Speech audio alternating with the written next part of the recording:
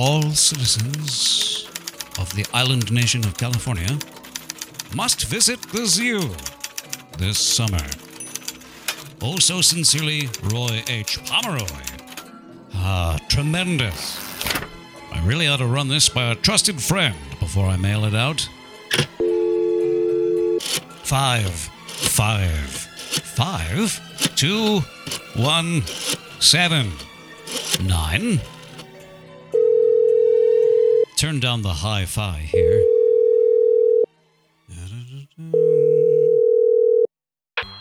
You've reached KRHB 105.1 FM. This is Henry. How may I help you? Henry Francis Tottenham. How are you today, sports champ? Fine. Good to hear. Yep. Are the repairs going well? Slowly, Well, this'll cheer you up. Yeah? I just wrote a letter to the editor that'll knock your socks off. Yeah? Say, do you have time to listen to a draft? I mean, not really. What's up, Henry? I've got the transmitter array spread out on a blanket. It's in pieces. Why'd you go and pull the transmitter array apart? It was totally fried. I see. RF modulator took a hit. The oscillators are a total loss. Oh, not the oscillators. Roy, come on, you don't know what oscillators are. And please don't tell me. The fuse box is blown. This place is real messed up, Roy. It's real messed up. Oh, dear. Timetable? I don't even know. Damn it. Henry? I just over-tightened the screws on the ferrite shield. I stripped the threads. And I'm not sure we have any spares. This is bogus. At least you have not jammed the calibrator. And now the calibrator's jammed. Henry, set that calibrator gizmo down. Okay. What is it that I always say? An overworked mind is like a dainty porcelain figurine. Prone to hairline cracks. I know. If you don't take a break, you're going to turn into a digital robot. I just know it. Half the parts are on back order, and the other half of the parts aren't even made anymore. Forget the repairs today. I hereby order you to knock it off and be relaxed. That's easy for you to say. May relaxation be upon you. Okay, Roy, relaxation's upon me. Henry, look up. Okay. What do you see? An eagle. Because? Because the roof is gone. And?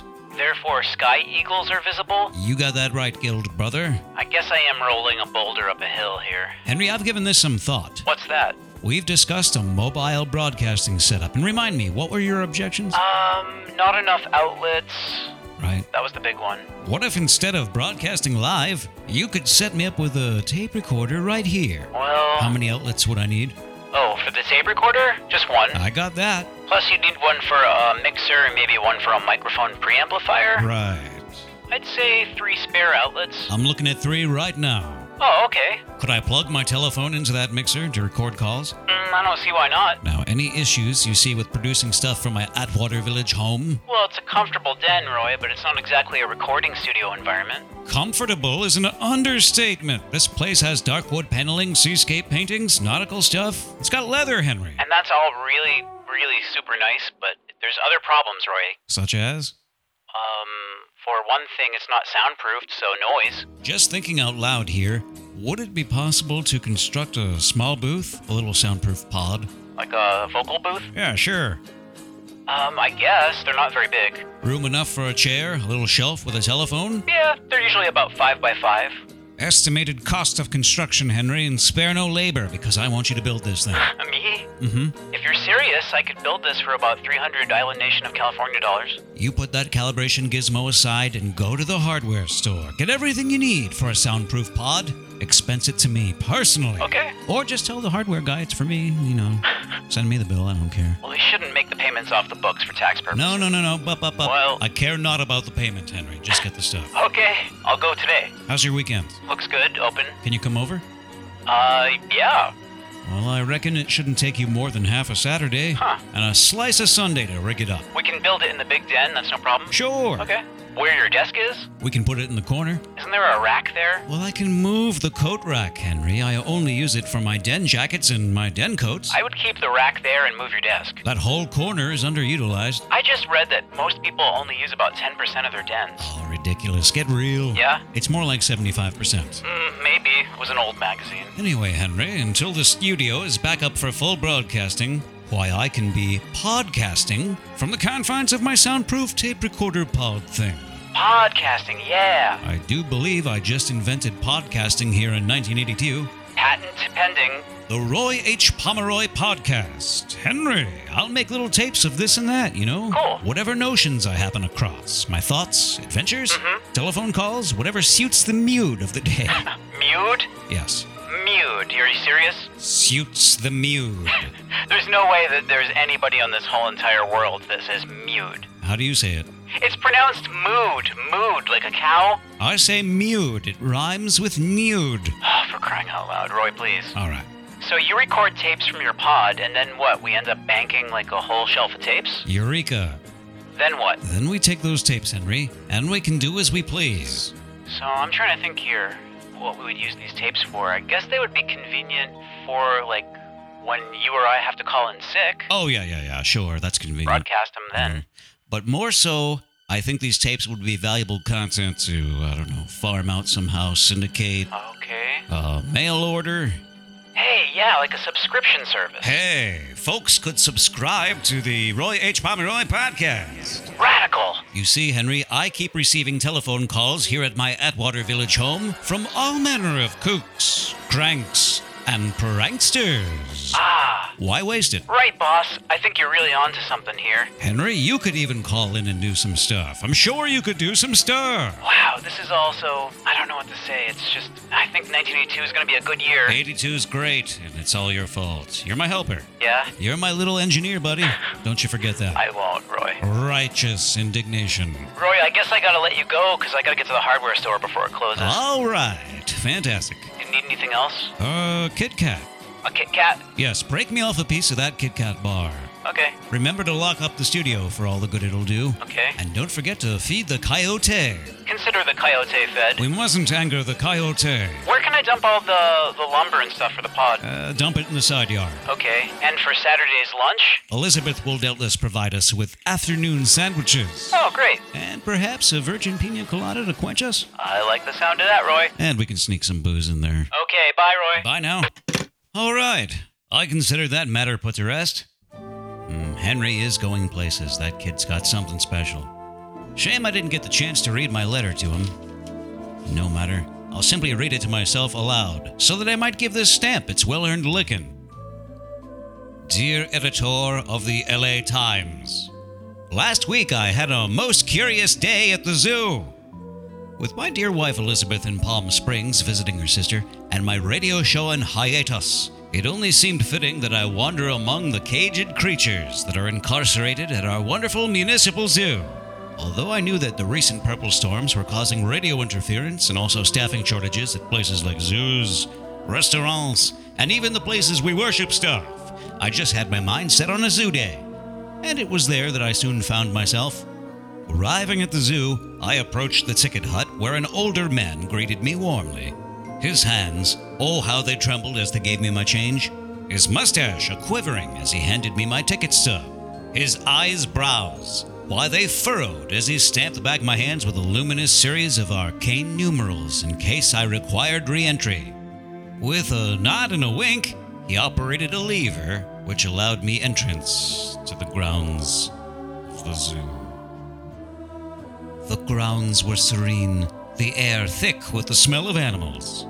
Inside the cages, many proved shy, but some areas were bursting with activity, like the Hippo Pavilion, or Bees, Bees, Bees, a honeybee interactive exhibit. I did not enter Bees, Bees, Bees because, well, I hate bees. Always have, always will, and please and thank you no, I would not like any honey-roasted peanuts today. It's just one of those personal things. By 11 a.m., I was observing a sedate polar bear in the polar bear area through the bars when I became aware of a powerful sensation of hunger. Not the usual cravings nor the average rumbles, but a deep requirement for a hamburger sandwich, normally my go-to zoo meal. I looked around for a food cart, but could only find closed or locked carts. There was a soda pop drink machine, but every slot was stacked with Comb Cola, a honey-sweetened soft drink whose insectine nectars I cannot abide. Now, I could have ventured all the way to Elephant Land to see if there was a snack place, but I'd expect it to be of a similar scene, and the long journey would have been doubled by my rising hamburger needs and a deep thirst. The sun began to beat down, and although I fanned myself with my complimentary map of the zoo, the heat of the day seemed quite suddenly not to my pleasing. From inside his prison, a proud ape looked at me as if to say, "Got any bananas?" "Yeah, ape, you and me both." And the 83 degrees of California Fahrenheit was an ill mixing with the musk of 1,000 hairy creatures. Remembering my hand stamp, I decided that I would leave the zoo temporarily, find a lunch place, perhaps returning in the cool of the evening times. You know, freshen up for the night zoo scene. Return feeling refreshed with my still valid hand stamp. So I approached the exit gate, expecting to be let out immediately. No such luck. The old man was on the opposite side of his hut, admitting a group of 25 hyperactive children into the zoo. They all wore lime green colored t-shirts that said, this or that kind of a school for hyperactive children or what have you. Blocking my exit was a revolving gate some 10 feet tall. Locked closed, but operated via a lever from inside the zoo hut, where the old man, whose name is Clyde, was stationed. Excuse me, old-timer, I said several times, but he was stamping hands and making change, so I had a seat on a park bench near the exit, waiting for my opportunity, and when it came, I approached. "Excuse me, old-timer," I said again, "I need to leave. But I fully intend to return to this wonderful zoo today, in the evening times, perhaps wearing a light blue, lightweight sports coat." Clyde seemed a little disoriented by my talk of returning, having to work both the ticketing entrance side of the hut and the goodbye exit side of the hut had scrambled this poor man's faculties. Clyde seemed to understand that I wanted out of the zoo, but he had things turned around in his ancient mind. He was trying to charge me a ticket to leave the zoo. $17! We argued and I explained, and every time I thought I had him on my side, he asked me to pay the $17 admission, and I tossed my hands up in frustration, having to start over. Clyde had total control over the lever that would unlock the revolving gate, and he was quite strong-willed for a man his age. When I tried to climb that gate, he yelled at me. Now, editor, you may be wondering about the hut. It's a small circular structure, well fortified, and I could not work out where the employee entrance was. Impenetrable, ideally defensible, a military miracle. I was defeated. Would I really have to pay to leave the zoo? And then it struck me. Perhaps Clyde was onto something. In all my zoo wanderings, I had thought I was on the right side of the bars and the enclosure railings, in control, touring the many flamingos and ocelots. But where did freedom begin? And on what side did I stand? The city of Los Angeles. A concrete zoo.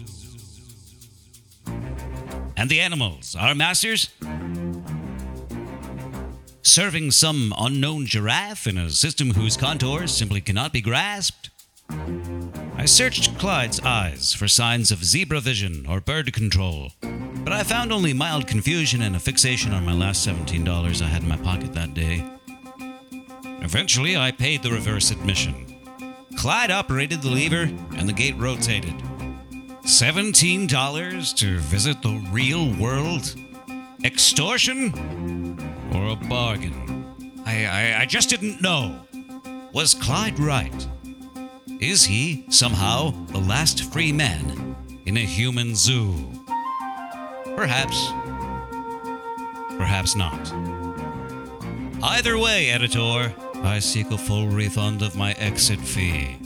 This zoo, restaurant, and church staffing problem isn't just about the purple storms.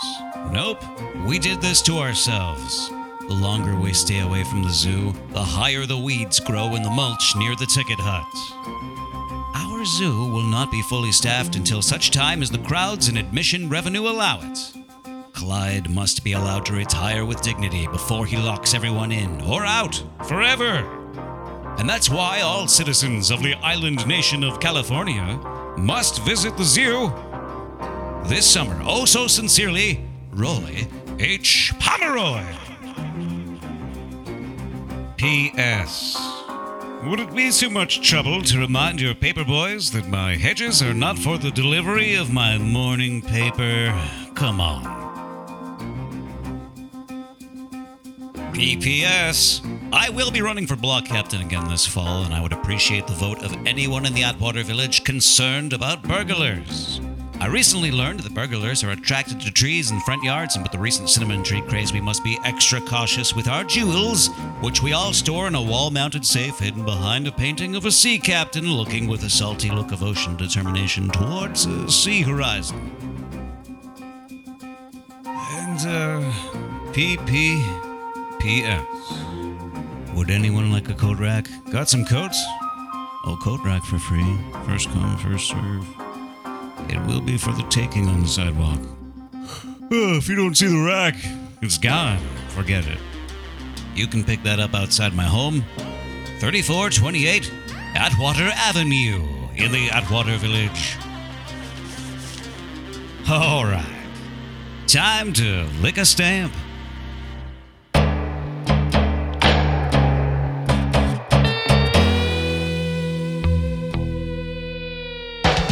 The Roy H. Pomeroy podcast is presented in living stereo. Henry is our producer and audio engineer. That's Henry Francis Tottenham. Music by the Sitdale Orchestra, the 101 Strings, and Keith Mansfield.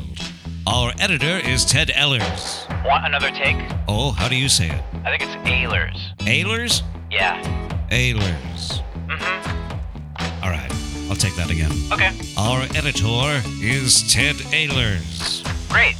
Additional sound effects and music by Astro Spy. For the finest in far-out rock music, it's simply Astro Spy. Guest accommodations for the Roy H. Pomeroy podcast are provided by a hotel. Wardrobe by the Sears After Dark Collection. Copyright 1982. Great. And can I get a catchphrase? Magnificence. One more? Magnificence. Really give it the gas, Roy. All right. Hold on to your little hat. Okay.